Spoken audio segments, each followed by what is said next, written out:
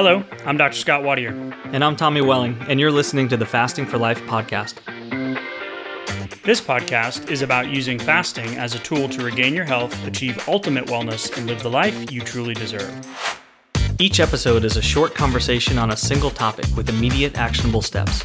We cover everything from fat loss and health and wellness to the science of lifestyle design.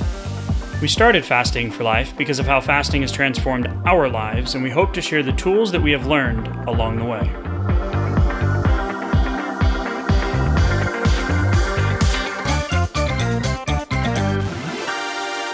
Hey everyone, welcome to the Fasting for Life podcast. My name is Dr. Scott Wadier, and I'm here, as always, I'm a good friend and colleague, Tommy Welling. Good afternoon to you, sir. Hey, Scott, how are you?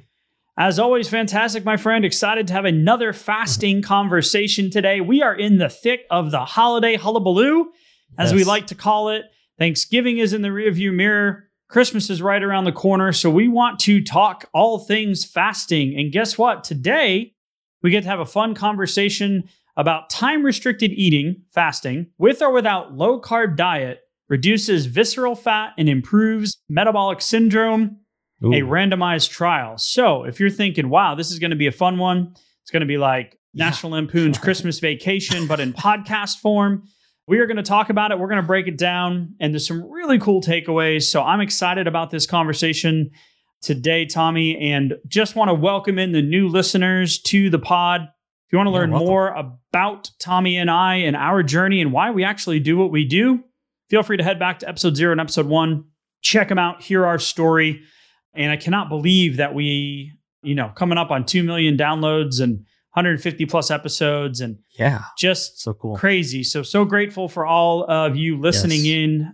Longtime listeners, you've been on this fasting journey with us for a while and you've seen us, kind of through the months to years now, take this thing on and continue to fulfill our promise that we're going to continue to bring new research and how we're going to apply it to our long-term results. Because we always say we want to begin with the end in mind. So I love that this literally was published in Cell Reports Medicine, October 10th, 2022. So some really cool stuff, brand new, and how it applies. So if one of the most common things that we hear, Tommy, to kind of set the stage, when people come to us or start listening or reach out or join a challenge or send us an email, whatever it is, we hear a lot about the low carbohydrate approach to weight loss. Okay. Absolutely, and we've done episodes on this. The research for diabetics shows that it's not sustainable for most people. We've done an episode. But it can be helpful. Oh, 100%. Right? Yeah. 100%. We've also done and broken down literature on the fact that as you get closer to your maintenance goal and your body composition changes, right? And you have more lean muscle and less fat, that your body actually requires carbohydrate sources. Now, we are not talking about refined, processed crap, okay? Right. Yeah. No, natural sources, okay? Healthy sources of carbohydrates. But this episode is really going to be around what were the differences between a low-carb diet versus a time-restricted eating window, so intermittent fasting, right? So an 8-hour feeding nutrition opportunity. Yeah. And so a 16-8 intermittent fast compared to the combination of time-restricted, so that 8-hour window plus the low carbohydrate. And there's some really cool stuff that came out of it. Yeah, and that's a really cool place to start because, like, if you think about it, if you're just coming into fasting or just starting to think about, what can I do as far as time-restricted eating? Like just skipping breakfast, just waiting, like pushing off that first bite of food until lunchtime, like, roughly 12 p.m. for a lot of us. And then, and just having like really no restrictions on the time of it until 8 p.m. And then just having a hard line in the sand where I'm cutting it off at that point so I can make sure that I'm not like snacking and doing other things that are going to, disrupt my sleeping pattern and how I feel and needing more insulin during those nighttime rest hours. Then I have nice line in the sand, like it's a great place to start. And it's not all that difficult really to like kind of just get away from breakfast, so that's really cool. And then the fact that in this study, they broke it down into not just did the subjects lose weight, which we see all the time. And, there is some value to it. But when we go a level deeper or a couple levels deeper here, and we start talking about 5 different cardiometabolic risk factors in this study, Like this is what actually matters. This is where we get a really good insight into what's going on in that body besides just, did the scale go up or down a pound? Who cares? How does the health look like? What does the health profile look like of the individual, right? Yeah, we're going to focus on those cardiometabolic factors, metabolic syndrome, and most importantly, we're going to highlight the visceral adiposity. So we did a couple of episodes dedicated specifically to VAT versus SAT, subcutaneous versus visceral fat. The visceral fat, the cool thing about all of these is they all reduce subcutaneous fat. So you all lost weight and fat. But what were the differences between the groups? And we always like to begin with the end in mind and really focus on the main drivers of health. So yes, we know that BMI is not the best metric for, it's actually just a thing that was created to study large populations of people. There's a correlation between being in the higher categories, overweight and obese, where I was living for almost 2 decades. Me too. But, carrying the big 180 pounds of lean tissue as well, though. So I could, bench press a Buick and squat impressive numbers, but I wasn't healthy on the inside because of that visceral adiposity, that VAT, right? It's the stuff that's in between the organs that I'm still working on, because that's the stuff that is like been around the longest. And it's the stuff that carries the most risk when looking at metabolic syndrome, which is 3 out of the 5 of the following cardiometabolic risks: in large waist circumference. So waist circumference, height to weight ratio, a much better tracking method than the scale. Okay. Sure. Yeah. High blood pressure, impaired fasting glucose. So not 99 or below, because once you get to 100 to 124, 25, it's prediabetes. We like to see 85, 86 and below. So impaired fasting glucose, because it's a slippery slope. It increases over the years, months to years to decades. Elevated triglycerides, which we know is a indicator, heart cardiometabolic risk factors, and low HDL. So air quotes, there's much more to this, but air quotes, the good cholesterol, okay? The HDL-C levels, right? So that excess fat in the intra-abdominal region, i.e. the visceral fat, is the primary driver and is a metabolically active tissue. Yeah. So to counteract all this, right, the biggest lever that we have is to get the weight off and hopefully target the visceral adiposity. Yeah. So how do we do that? How do we do that? Like that's the $1 million question, right? But so as we start to, can I just say it? Fasting. Okay. Can we just say it? And then we'll unpack it here, right? That's why we're talking about this, because it's so cool. Now there is some limitations to the study and a couple things we need to be concerned about in terms of, body composition, et cetera, but it's all part of the process. But fasting is the answer to how do we do this? All right, let's talk about it. Yeah, absolutely. And the other half of the fasting equation is, what's on my plate during my nutrition opportunity anyway? So great. I drew the lines in the sand, and that's a great place to start. However, as effective as that might be, especially in the beginning, it's not always going to get you to where you want to go, depending on what your nutrition or lack thereof habits, what your eating habits look like, what is your emotional connection to food and things like that. I had a lot of bad habits. Even though I tracked for years and years and years, coming into fasting, I had a lot of bad habits. And we hear it all the time. Hey, if I'm fasting, doesn't that mean I can just eat whatever I want? Sometimes, for a short period of time. I would say not really, but you probably will, especially in the beginning. But it will be helpful to reflect on that, because as you get better with your fasting, hopefully, and over time, you start to make better nutrition choices. And if you haven't, then some of the stuff that we're going to uncover in the research article might show you why it will be a good idea to do some of that to really get the needle moving, right? Yeah, it might give you something to stand on where you're like, okay, I know I should be doing this, but why have I not been able to yet? So we're going to talk about that in just a second. So 3-month randomized trial in Cell Reports Medicine, right? So this is something that just came out. The study was actually out of China. And they looked at 3 different groups. So there was the low carb, which is less than 130 grams of carbohydrates per day, which if you're doing low carb, that's not really that low carb, but it was still cool to see the results. TRE, time restricted eating, all calories consumed within an 8-hour period, either 12 to 8 or 8 to 4. And that was self-selected.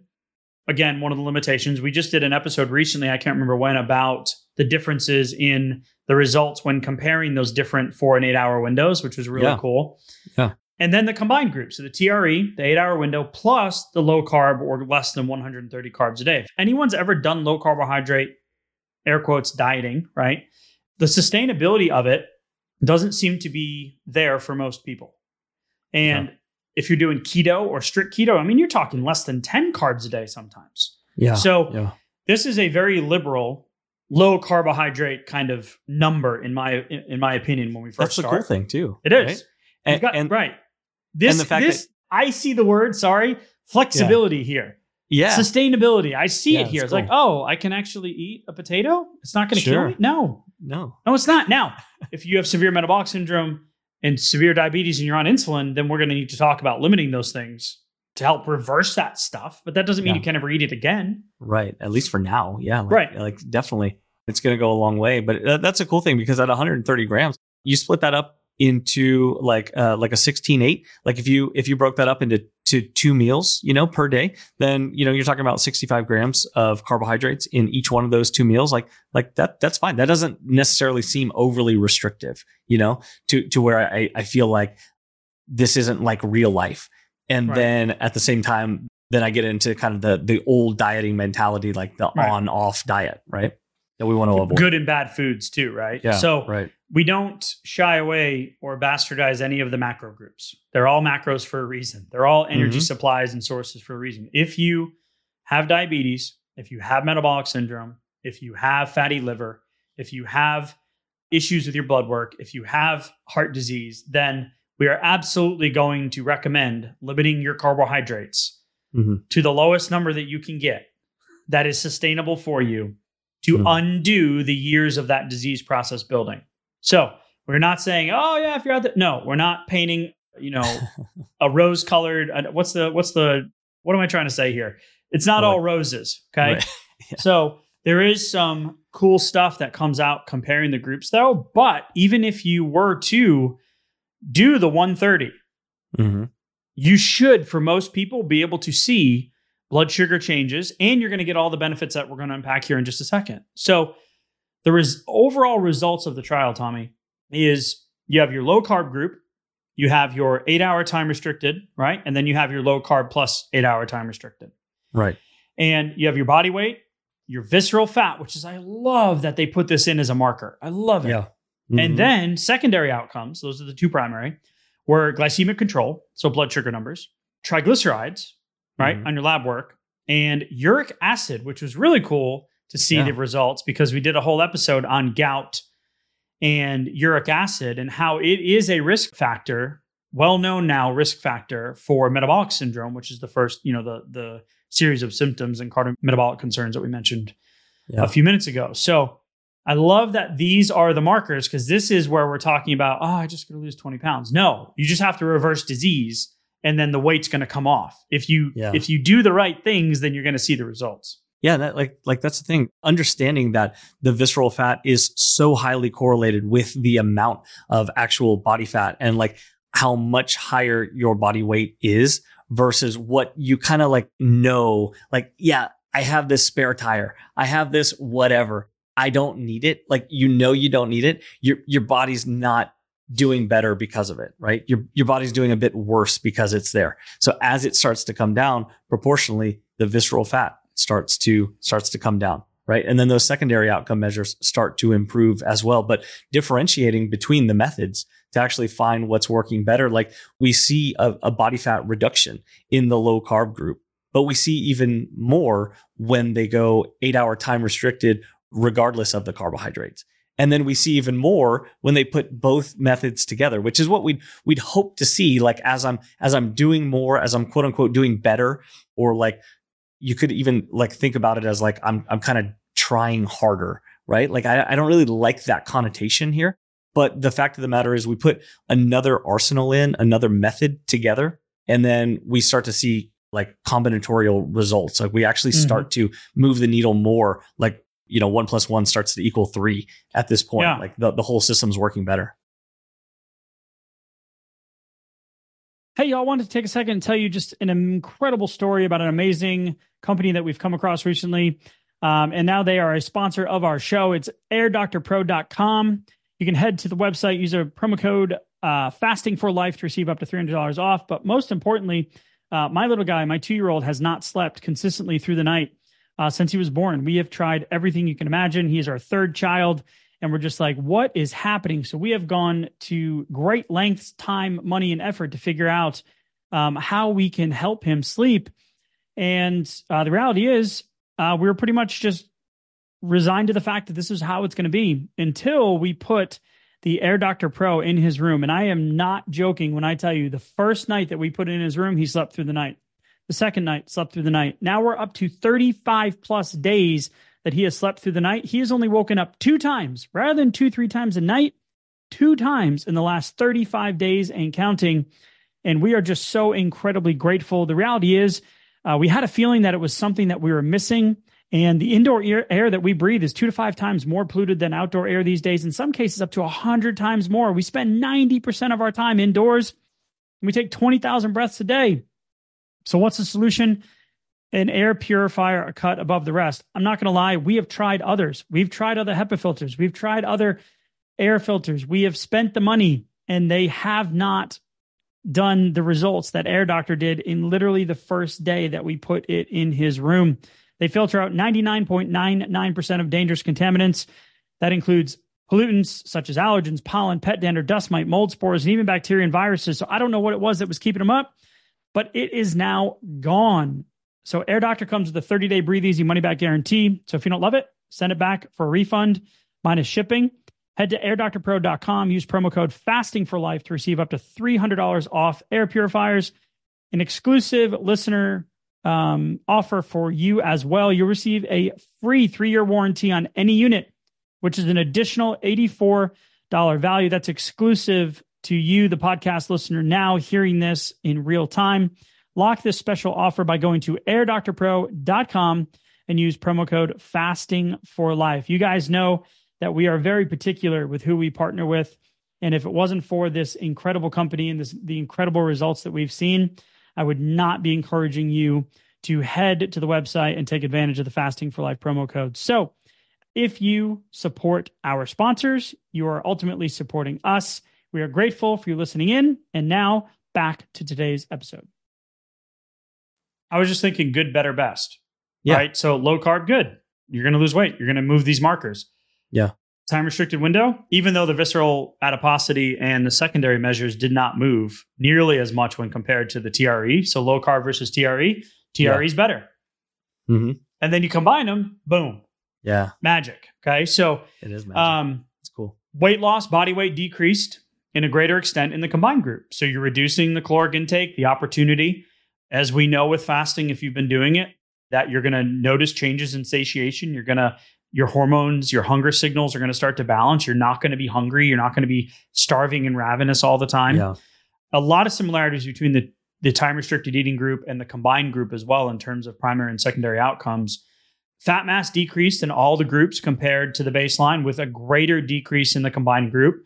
Mm. And there was a non-significant decrease in the combined group when it came to muscle mass. So just TRE alone, there was a slight decrease, and we did an entire episode on this. Yeah. To combat that, 3 30-minute resistance training workouts a week. Simply walking is another great way. Yeah.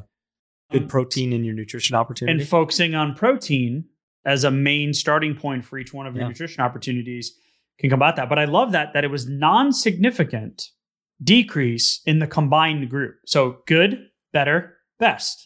Right. Yeah. It's pretty cool how that works, isn't it?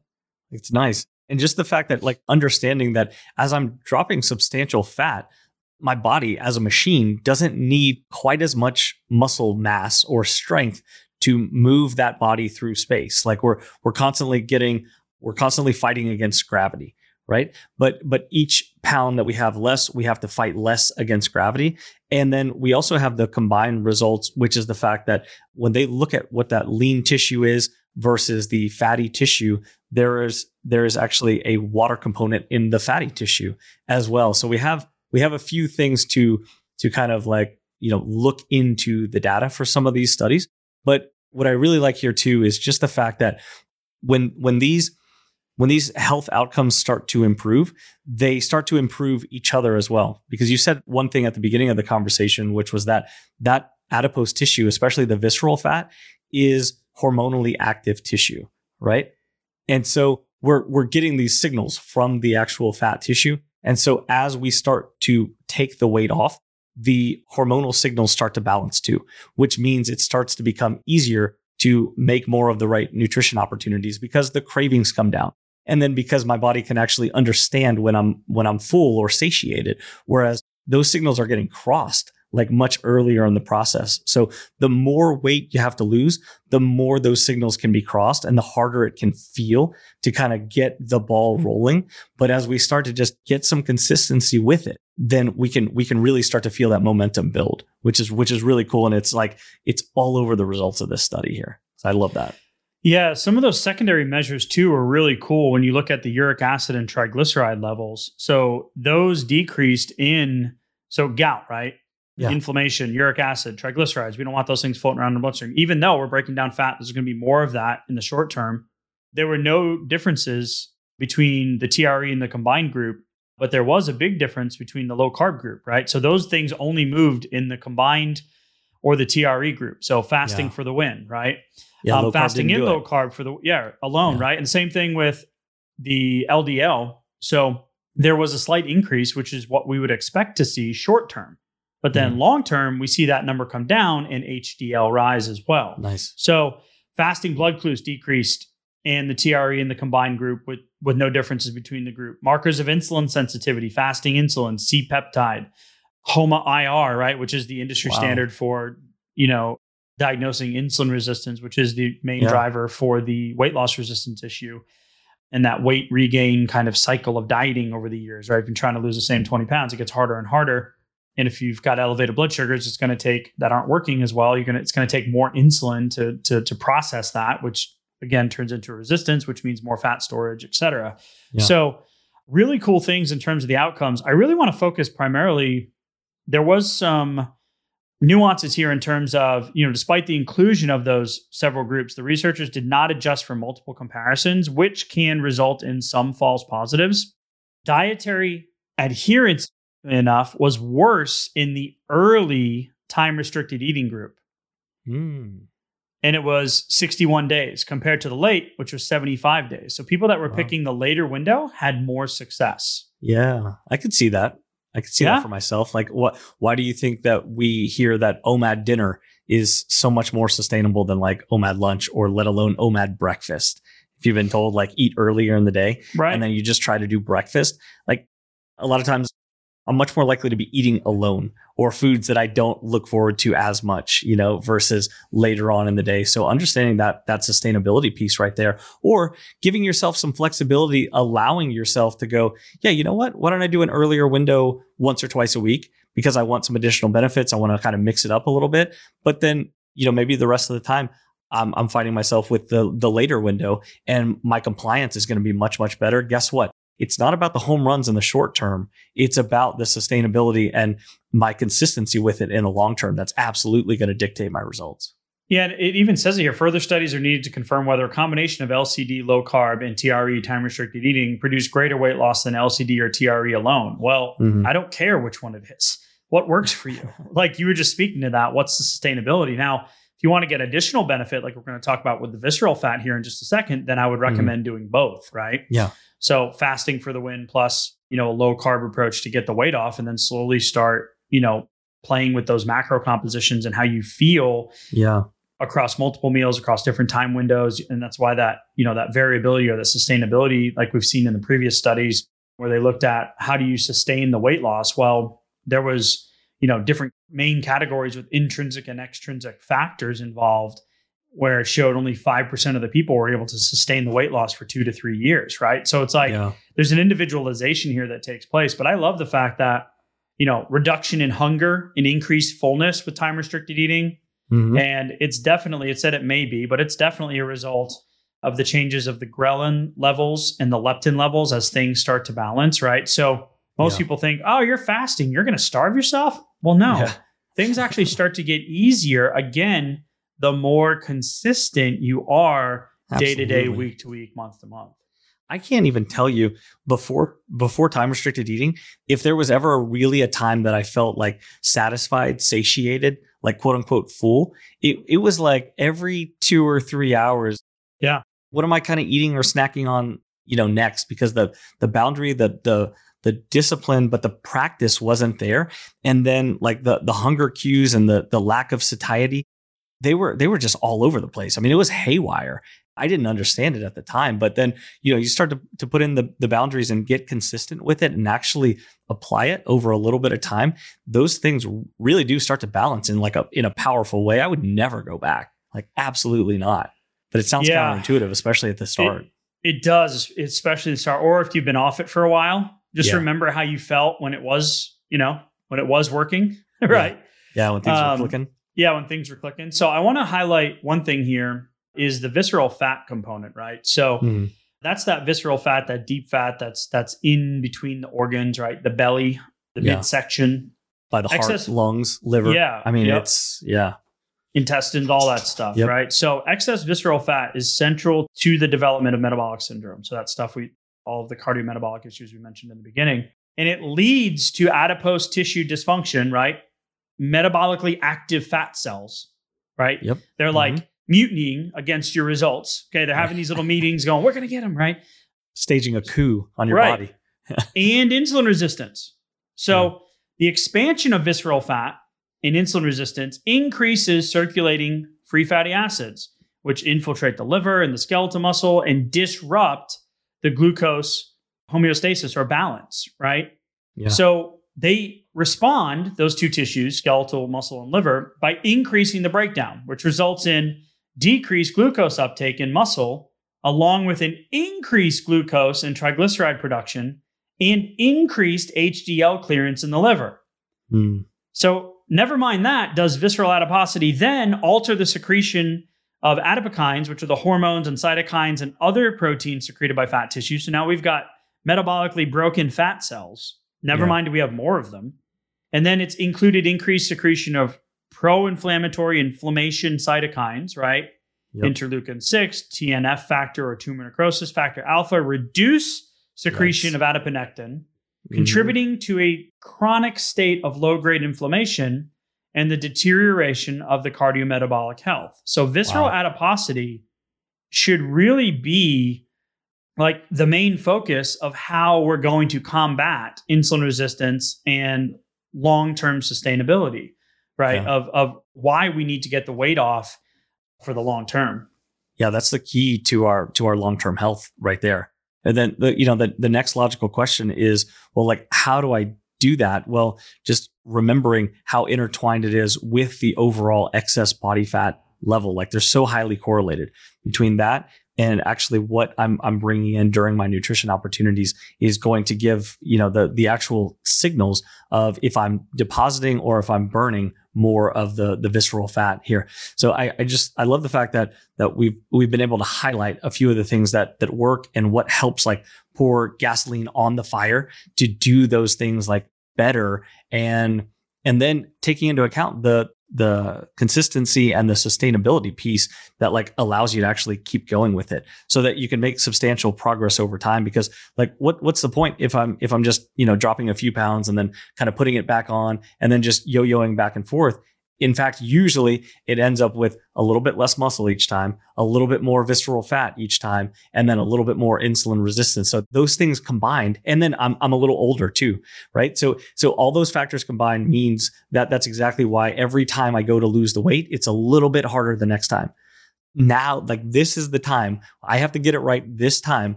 And I have to be thinking about long-term, how am I going to sustain this? How do I keep this off? Because that's the key right there, right? Yeah. And they actually talk about that time restricted eating and how whether or not it's going to, have an accelerated process on decreasing the visceral fat.